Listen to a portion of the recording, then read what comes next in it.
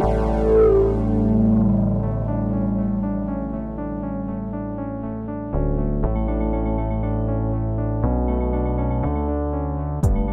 and welcome to the Modern Maker Podcast. Today is Thursday, December 20th, otherwise known as Go Caroling Day. So if that's all we're going to do for this episode, we're just going to sing carols in 3-part harmony. You guys ready? 2, 3, 4. All right, is there anything more awkward when It's awkward as hell. you get a knock on your door, assuming you live in like a nice Somewhere that has a door? suburb, and there's just a bunch of Glee Club losers just standing there in their holiday sweaters, just singing to you, dare you. and you just want to Mike used to be a slam the big door caroler. and move along, but like they seem like really nice people, but frankly they're just like people that just want an audience and are moving door to door to demand that kind of attention. I don't know, like call me the Grinch, but I think those people kind of suck. Yeah, but how do you feel about the bonnets? I will say that I get like very cringy in those situations, but I'm overly sensitive to that. Like I get embarrassed when Happy Birthday gets sung in a restaurant. I'm like, oh boy, here we go. I really couldn't summon up the gall to do that though. So I guess if anything, big ups for having the audacity to go for it. Because I don't think I could ever bring myself to doing it, even if I was in a group. Yeah, one of my good friends. Let's do it this year, guys.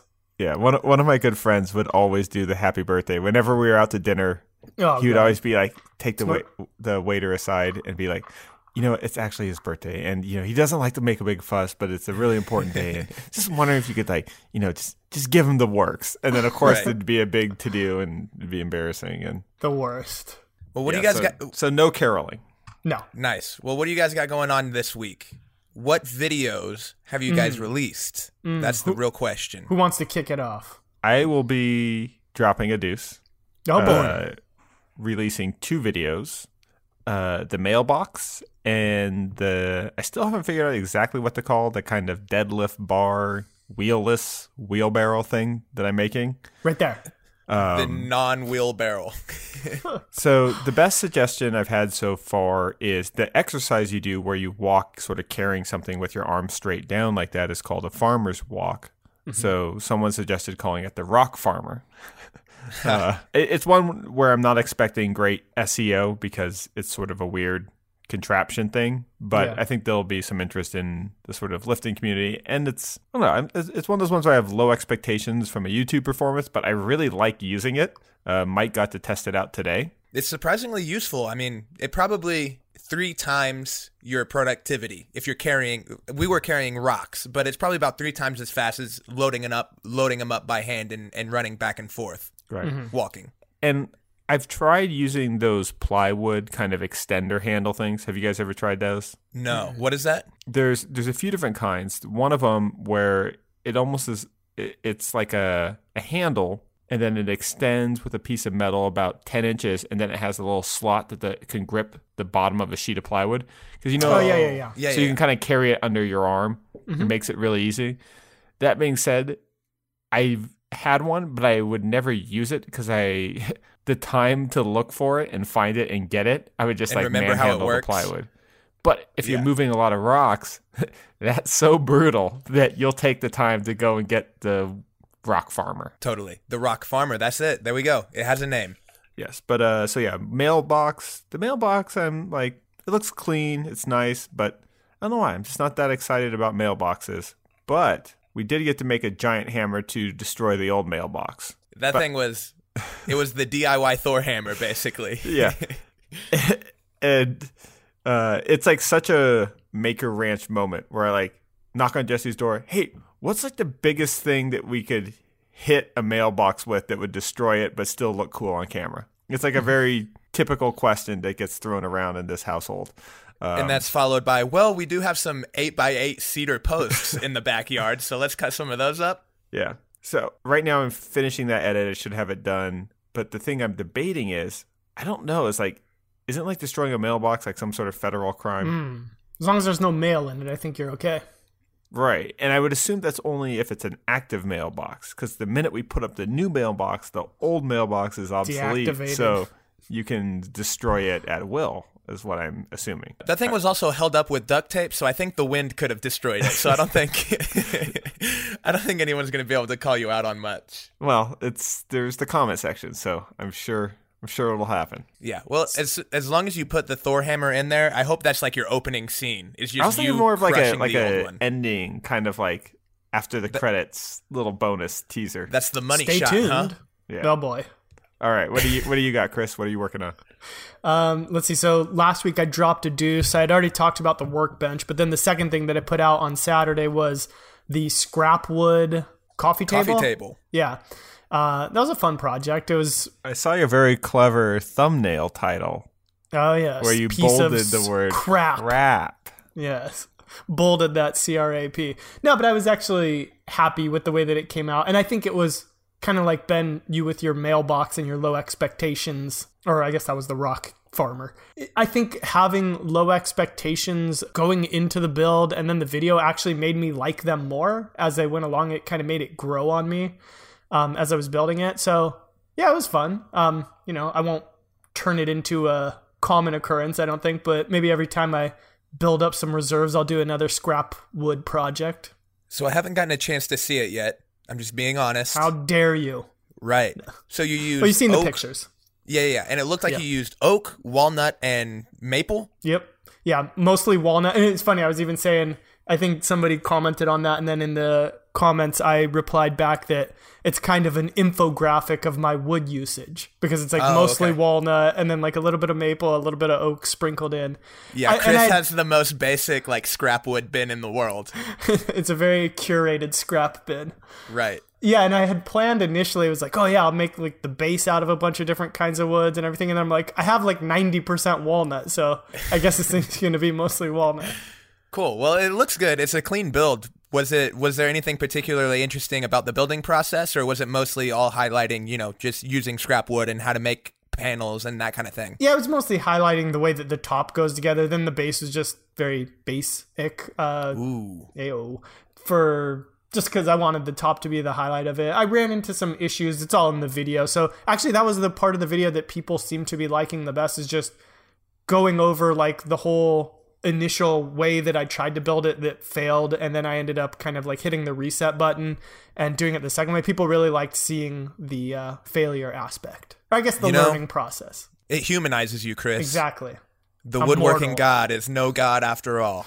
I make mistakes on every single project, guaranteed. I just cover them up in the videos. Awesome. Well, this week, I have been experimenting with quite a few different things. First off the bat is the Cricut machine, Chris, that you had used, I don't know, maybe 2 or 3 weeks ago. We're Cricut brothers.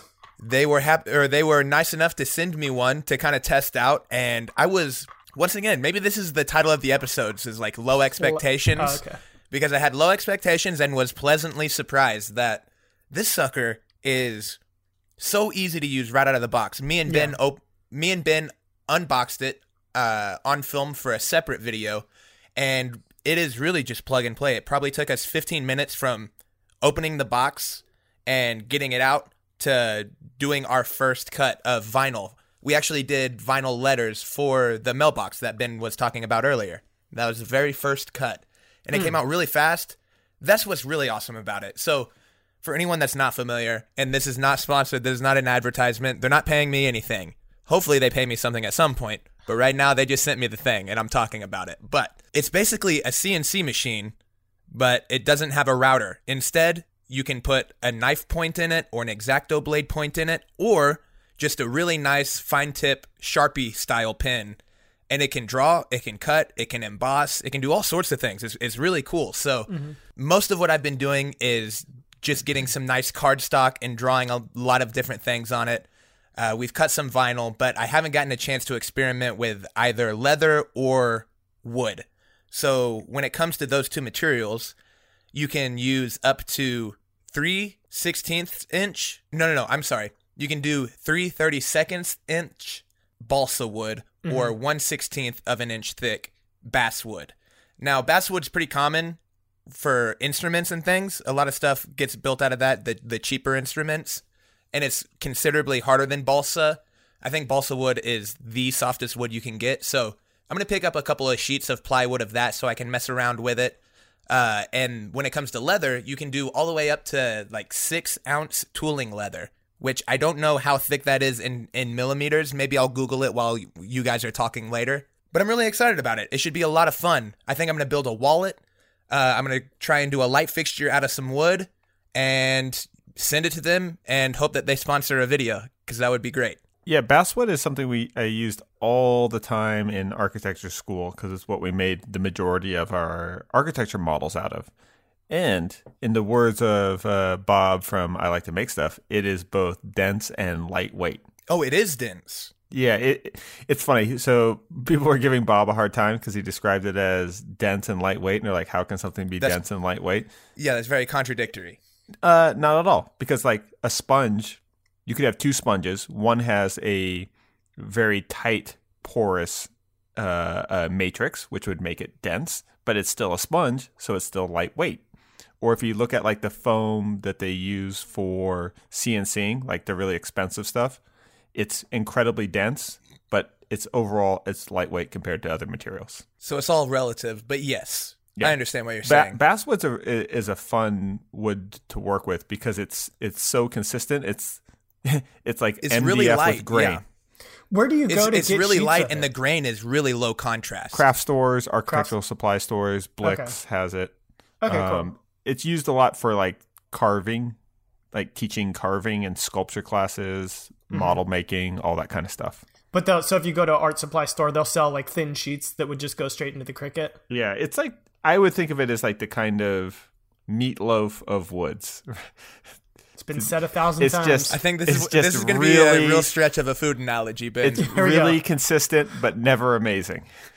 Hey, I think meatloaf is always better than expected, to kind of go with the theme of this episode. Well, I think it's got a gross name, but it tastes pretty dang good. I love meatloaf. Okay. Yeah. Yeah, shout out to meatloaf. Have you ever, you know what's really great about meatloaf? Leftover meatloaf, and then you like refry it and you get a sear on the slice. Ooh, baby. Now, if you got meatloaf and mashed potatoes, when you reheat, it must become one shepherd's pie. It must be combined. Well, the problem is the word loaf. Like, yeah, it's a gross word. Loaf is just not an appetizing word.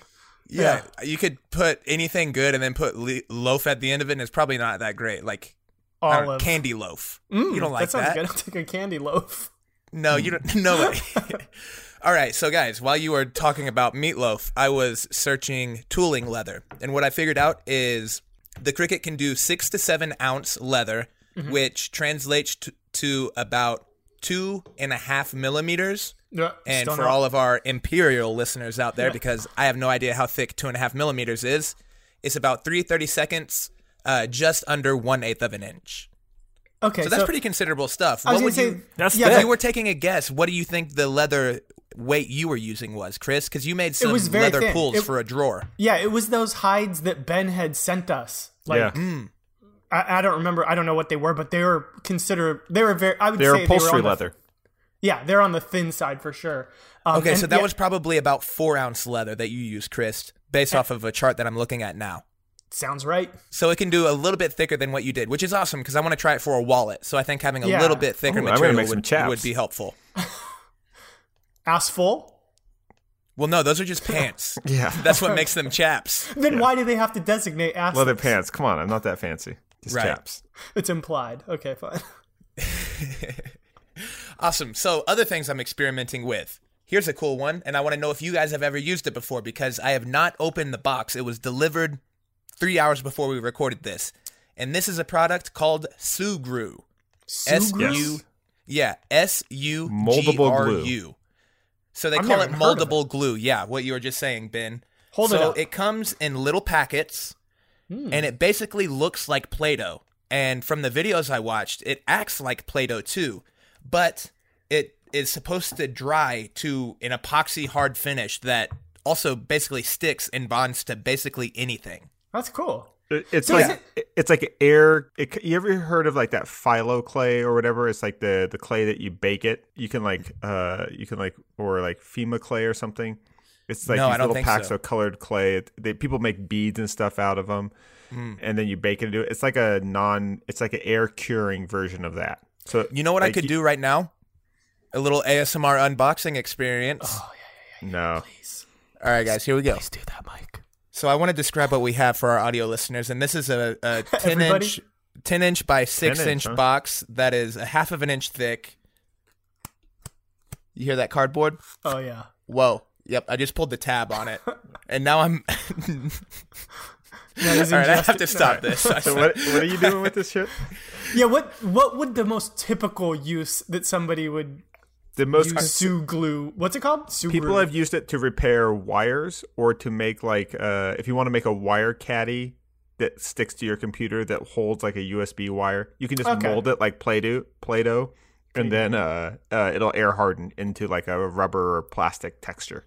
Gotcha. Right, and it also shows a shoe that is separated from its sole, and they use that to like seal it and glue it together. So people like it for like repair type stuff. right, Yeah, or it if was your one of pot those things loses where a handle.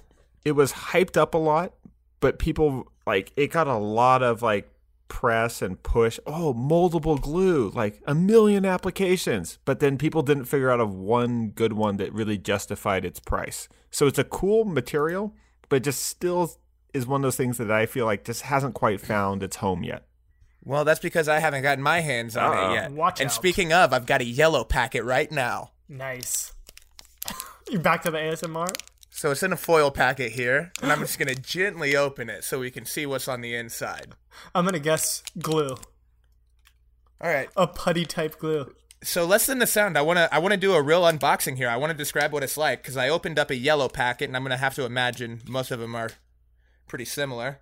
Yeah, it feels the like actual Play-Doh. glue is okay. I see. So if you were repairing something yellow with it, I was gonna say it'll be interesting to see how sturdy does it get. Like what could it reinforce? Right. So one packet, and there's about 10 packets in a box, is about the size of 3 Hubba Bubbas. Yeah, as I say, chewed And up it a big really wad of feels gum. like that's what I'm doing. It really does feel like I've got double bubble, and I'm just squeezing it between my fingers. So what I need to do is I need to make either a shape or I need to attach a couple of things together and see how it works. What should I do, Chris?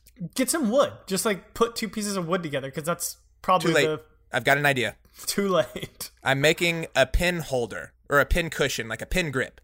Okay. So here I've got a nice Muji pin. Muji pins are the best in the game. M-U-J-I. Check them out.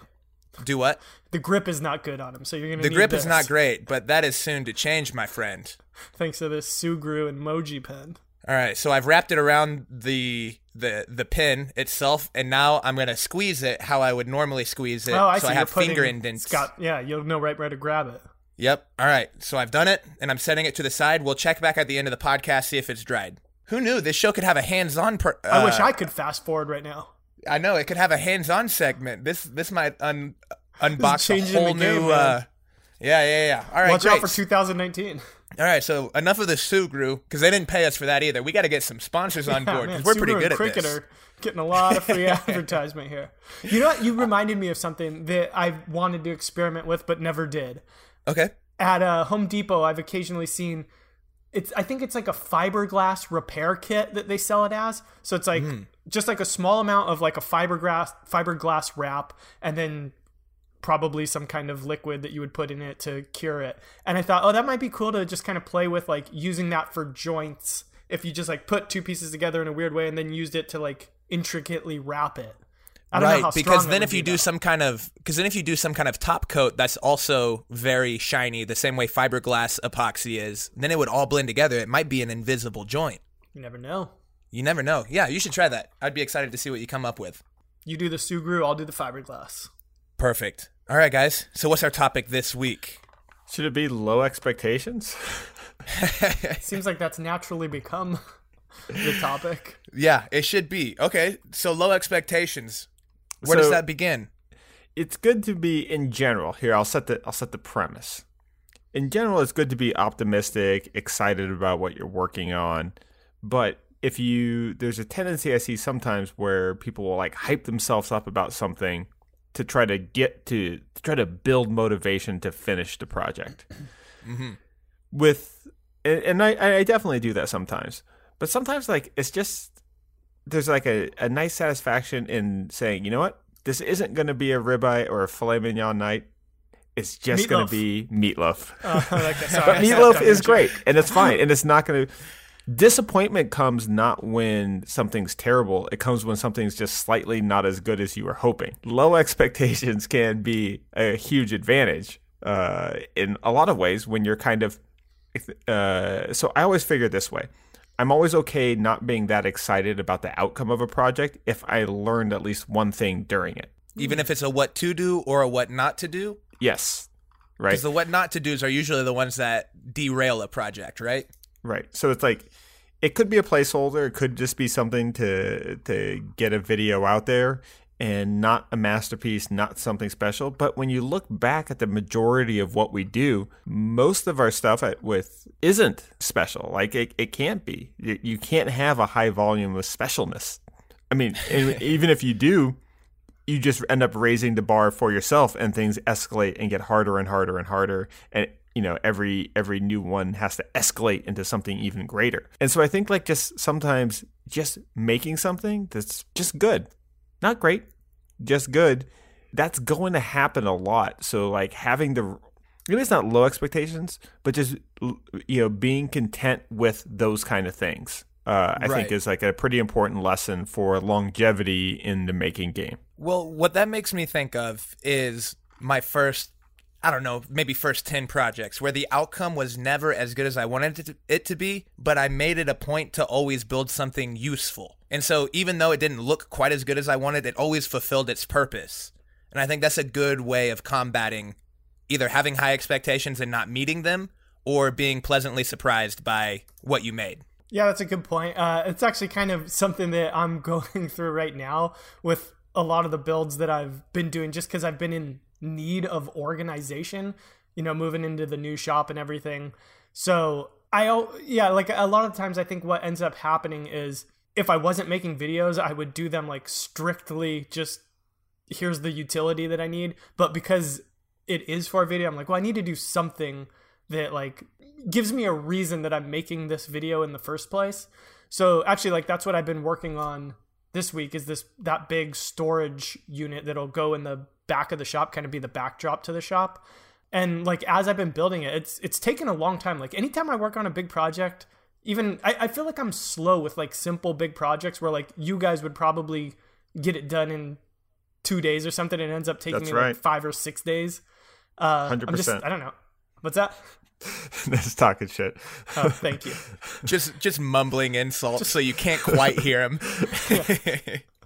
No, but yeah, so they always take me a while, and I kind of feel like, oh man, like nobody would build this exact thing, which makes me have low expectations for how it's gonna go. But then I just try to remind myself that, well, while they might not build this exact thing, maybe it's just got like 2 or 3 things that they can be like, oh, that's kind of a cool idea that I could implement in my life this way. Well, it's like, look, none of us are living in caves where the making is absolutely essential for the direct usage, right? Like we all have houses that have an abundance of furniture, but we like making it because we get, one, we get paid to do it and it's part of our livelihoods, but 2, we've sort of chosen and directed it in this direction because we enjoy it. That kind of brings up another question.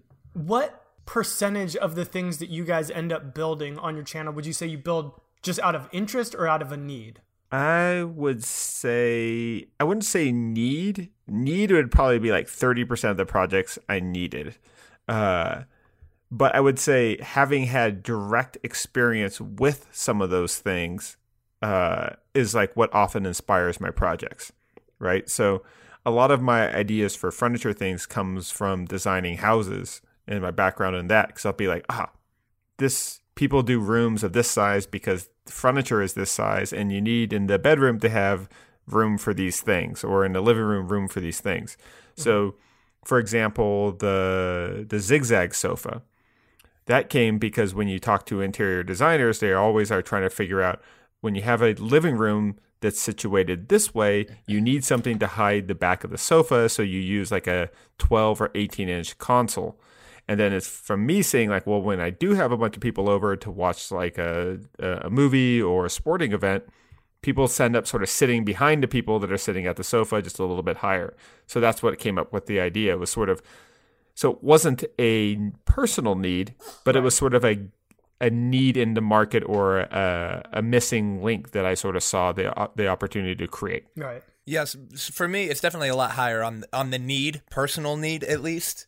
And that was what was great about moving out here to Joshua Tree was I immediately needed, a bed, a desk, the stool I made, the dining table. A lot of these things were just furniture for living. So that was really great because back home, I had kind of already done a version of all of those projects.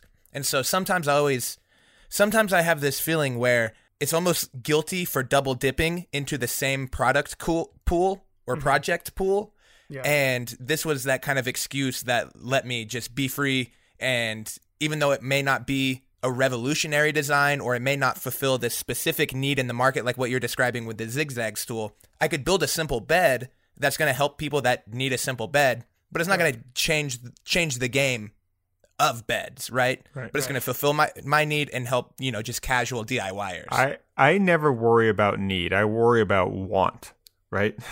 Because I don't need anything. Like, I don't even need a bed. I can put a mattress on the floor. I'm just fine, right? Now, what I would worry about and I give away a lot of the stuff that I make, I would worry if no one wanted it. To me, that would be where the alarm bells ring. Like, in terms of physical possessions that go in a household that are not related to tools and making stuff, I am pretty minimalistic. I don't want a lot of stuff. So I don't really need any of this, but I love making it. And great podcast. I would get a little bit disappointed if I had a hard time giving away something. I'd be like, wow, this really sucks. Yeah. I've got to pay people to take away my projects. Yeah. Yeah. I got something else to say, but Mike, why don't we get a quick check-in on that Sugru? Sugru update. Here we go. Where we at? We're probably at about 50% hardness right now. So really? We're going to have to, this is definitely going to be how we close the episode this So sort week. of a Sugru chub. It's in a It's leathery halfway there, phase. Yeah. Back to the topic of things that we need, something that I've this is not an obsession, but that I've become very interested in, we'll call it, lately, is, so like you guys listening to me right now, you probably notice I'm in an echoey room, and that's because when I record my audio, I go into the closet to do it, but I don't want to record the podcast like that. and there's some other things that I want to do where it would be some content where I'd be just kind of in front of a camera in my house type content, not working in the garage. And so I'm like, man, I really need a space to like record that type of stuff. Yeah. So my initial thought was, well, I can just build some kind of like trifold screen or whatever that has sound deadening on it that I could just set up behind me for whenever I need to do something like this or record something. And that could be so that when you fold it up, it would be decorative in some way and could just like store in a corner and just like look like a piece of art or something. And then I went down the rabbit hole. Oh, well, let's see if we go to the same place. I found like all these like little kind of like pods that you could, it's like a little room within your room. I was like, oh man, I could build one of those. And then I was telling Dolores, I was like, oh, what would be a good place to put it? And she's like, how about in the garage? I'm like, I don't want to be in the garage. Yeah, because you don't use that thing anymore. It's 110 degrees in the summer. I'm going to be like in a little sauna trying to record the podcast. Where were you going to go with that? Oh, I was just going to say, you could be like Ben and I and just go to Walmart and get a bunch of mattress toppers and staple them to the wall. Perfect. She'll be thrilled. No, but I think what would be a legitimate cool project, I think, are some fancy woodworking-based sound panels. So if you got some acoustic foam or some Owen Corning, like I think it's 703 is the insulation that's really good for sound absorption, and then built like a nice wooden frame with some kind of pattern over it or something to where it didn't necessarily look like you just stuck foam on the wall. I think that could be pretty fun. I think you would do really well at that because you do great at patterns and your woodworking game is on point, you know? Get that Cricut on it. Look into like the industrial felt, like the stuff I used for that gray stuff I used for the lounge chair. Yeah. Well, the cool thing about the felt is it looks really cool too. Yeah. Like it's a neat looking material. And so that was the other purpose, was if I'm going to also be doing video things where I want a backdrop so you don't see, I know people listening can't see what's behind me, but it's basically a messy family room where kids play on the ground. That's what's the background of my office setup right now. So it would be nice to have some kind of partition that was just like a cool looking background. So felt would be good. The other thing would be, you ever seen like a big Rothko painting? where it's like it's a big canvas stretched over wood that's painted. And like painters' canvases are fantastic for that because they don't have a frame. You can make them any size. And canvas is stretched tight, isn't super sound absorbing, but you could put something sort of behind it. And it's lightweight, movable, so you could make something that looks like a bunch of painters' canvases for some sort of lightweight room divider too. Hey, Chris, have you ever heard of, so a lot of music studios and things will have them, they're called gobos. That's kind of the shorthand for them, but they're portable walls that have sound deadening material in them. Oftentimes, they're kind of the size of what a big kind of guitar speaker cabinet would be. It's not quite as deep as that, but it's just full of, insulation or foam or something like that, so that if you're looking to isolate a specific instrument within a live room, you can kind of, make a little cave for an amp to be in or something like that. But maybe searching through that could give you some cool inspiration. Nice. Those are usually a little boxy and a little heavy, but I think your natural tendency would make it a little bit lighter and airy. So it could be a good, at least jumping off point, maybe. Nice. Yeah, I'll look into that for sure. So we've been all talking about what we're experimenting with. Ben, what's been in the back of your head, or what's the new material or the new tool? What's new in your world? What's new in my world has been breaking big rocks into little rocks. I've been basically living the life of like a cartoon character in a prison cartoon. Right. So we're working on the glass deck on the mountain and on the small stone castle. And that involves excavation through rock. And it's both easier and more exhausting than I expected. The rock breaks easier than I thought. And what we've sort of learned, because my brother Nate's up there helping me, is we get up early, we go out to the site, we dig through rock for about 2 or 3 hours. And that's sort of our morning exercise. And after that, we start to slow down anyway, so you might as well switch to something else. Something a little less intense. And what's interesting is that the rock here is like this, it's kind of like granite, but it does crack. But the key to dig through it isn't to hit it really hard. And we're using picks to break it up, and then we shovel it out. Or if you swing at it really hard, all that energy just bounces right back at you, and it like hurts your hands, and it doesn't do a dent. So what you do is you just kind of do like a whole bunch of like medium swings, like a bunch of jabs where you're just tap, tap, tap. And then all of a sudden you'll see it start to crack, and then you hit it hard right along the cracks. Yeah. So we're getting good at digging through rock and dirt. But in sort of working on these projects and sort of shooting, I got the drone out to shoot some before footage before we carve into the side of the mountain to make this part of the stone castle is going to have a little bit of a cave in it. So we did some drone footage straight overhead, and I saw something on my mountain that I'd never seen before. There's this white line that runs through it. So there's this like one rock outcropping that's just barely visible, but you can only notice it from an aerial view. Most of the rocks are all red, and then there's this one white line about a foot wide that kind of goes through the whole mountain. So there's this other kind of rock that pushed up through and probably created the mountain itself. And then once we noticed that, we saw most of the rocks on the surface of the mountain are really sharp and jagged. Meanwhile, most of the big boulders in Joshua Tree Park or in the surrounding areas are these big curved ones. So I was like, it's too bad we don't have any of those big curved boulders that are fun to sort of climb on. Well, in following that white line that we saw, that sort of geological formation that we saw from the aerial view, we noticed that there was one of those rounded boulders just peeking out of the dirt. So it's almost like, we discovered this like giant Buddha statue like buried under the soil. So now we're thinking, oh wait, now we have another excavation project where land is way more valuable if it has these big boulders on it because they're sort of the signature of this area. And we're like, oh wow, we might just have to power wash away this whole dirt mountain just to get these big ass boulders out from underneath them. Dude, I wouldn't blame you if you did it, because it's hilarious how when there's a house for sale and it's got big boulders or something in the front yard, it's automatically way more expensive out here. People really People really have a boulder thing going on. They're all But about them speaking of boulders. people being obsessed with boulders, what are you guys obsessed with in the world of making? Chris, any new tools? This is not a tool. The thing that I chose is, have you guys watched Cobra Kai? The No. Karate Kid show? You're not going to connect with me on that one. Sorry. Buddy, I watched I feel like it Ben's all. gonna. Ben, you've got things to say about this. You were a Karate Kid. He was a real I life was Karate more Kid. like the Cobra Kai guys. Like, Well, then you're going to love this. right? Yeah. So, I would say Johnny's the main character of this one. It's funny. It's like, it's enjoyable. I'm not going to call it good, but I'm going to say that I did enjoy watching it. I heard. Nice. Speaking of low expectations, I heard that it was something that people felt exceeded expectations. Yeah, and I think it did a good job in like not taking itself very seriously. Like it definitely was kind of goofy and campy, but it did it in a way where it made it enjoyable. Like if they had taken themselves seriously, you'd have been like, this sucks.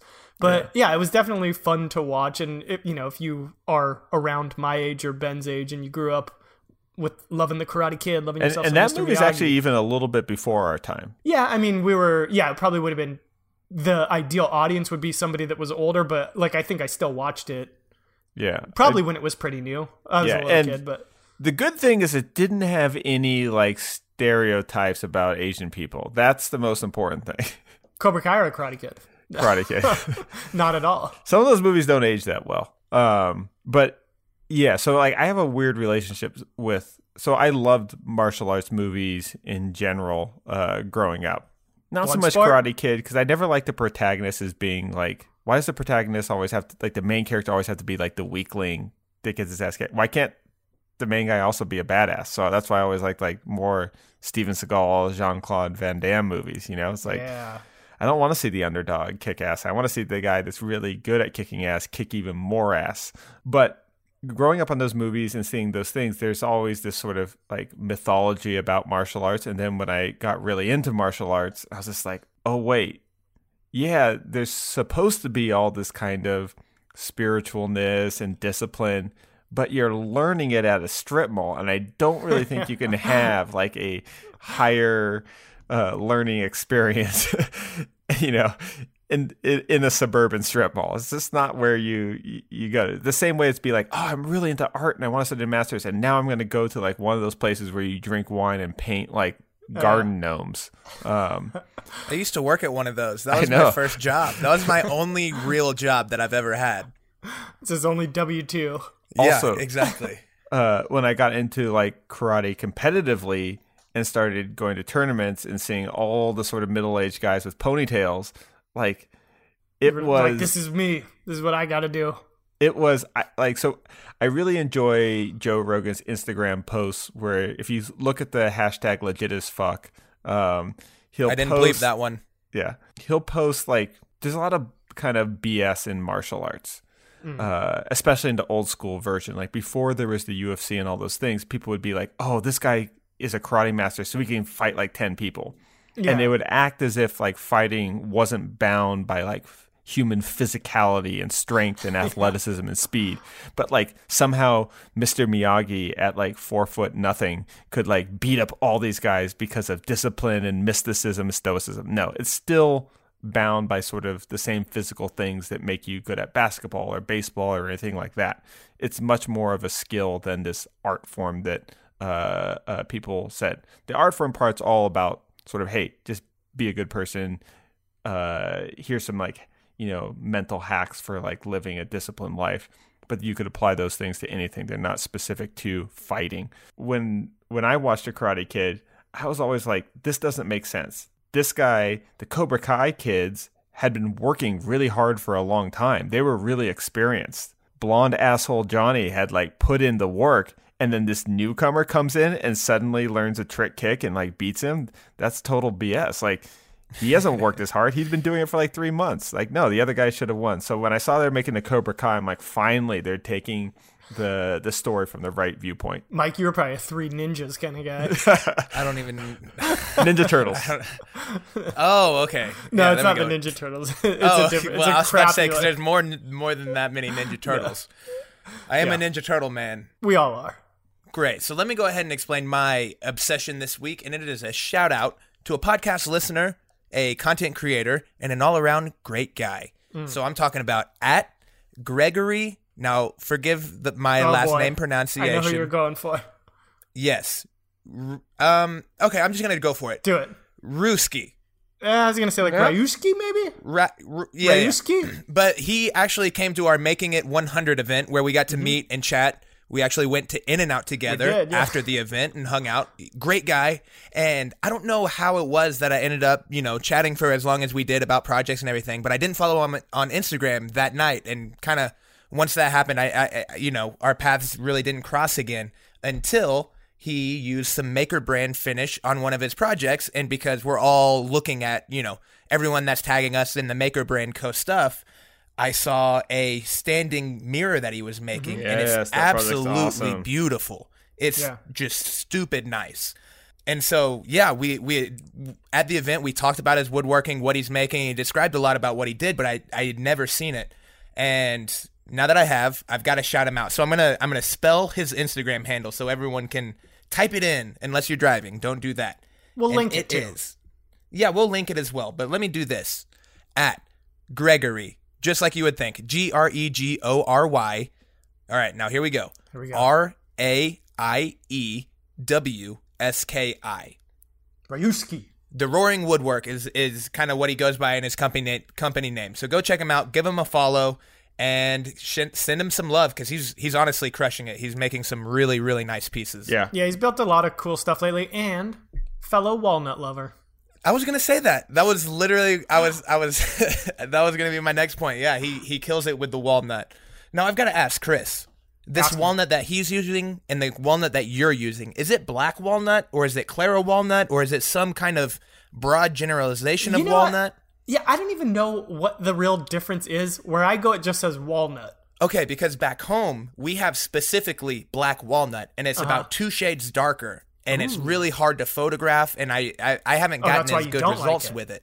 And that's why I really don't use it much anymore, because I kind of experimented with it a bit, and kind of, once again, it just didn't meet my expectation quite, and so I kind of cut it out, and went with a lot lighter toned woods. But you gotta get that California stuff.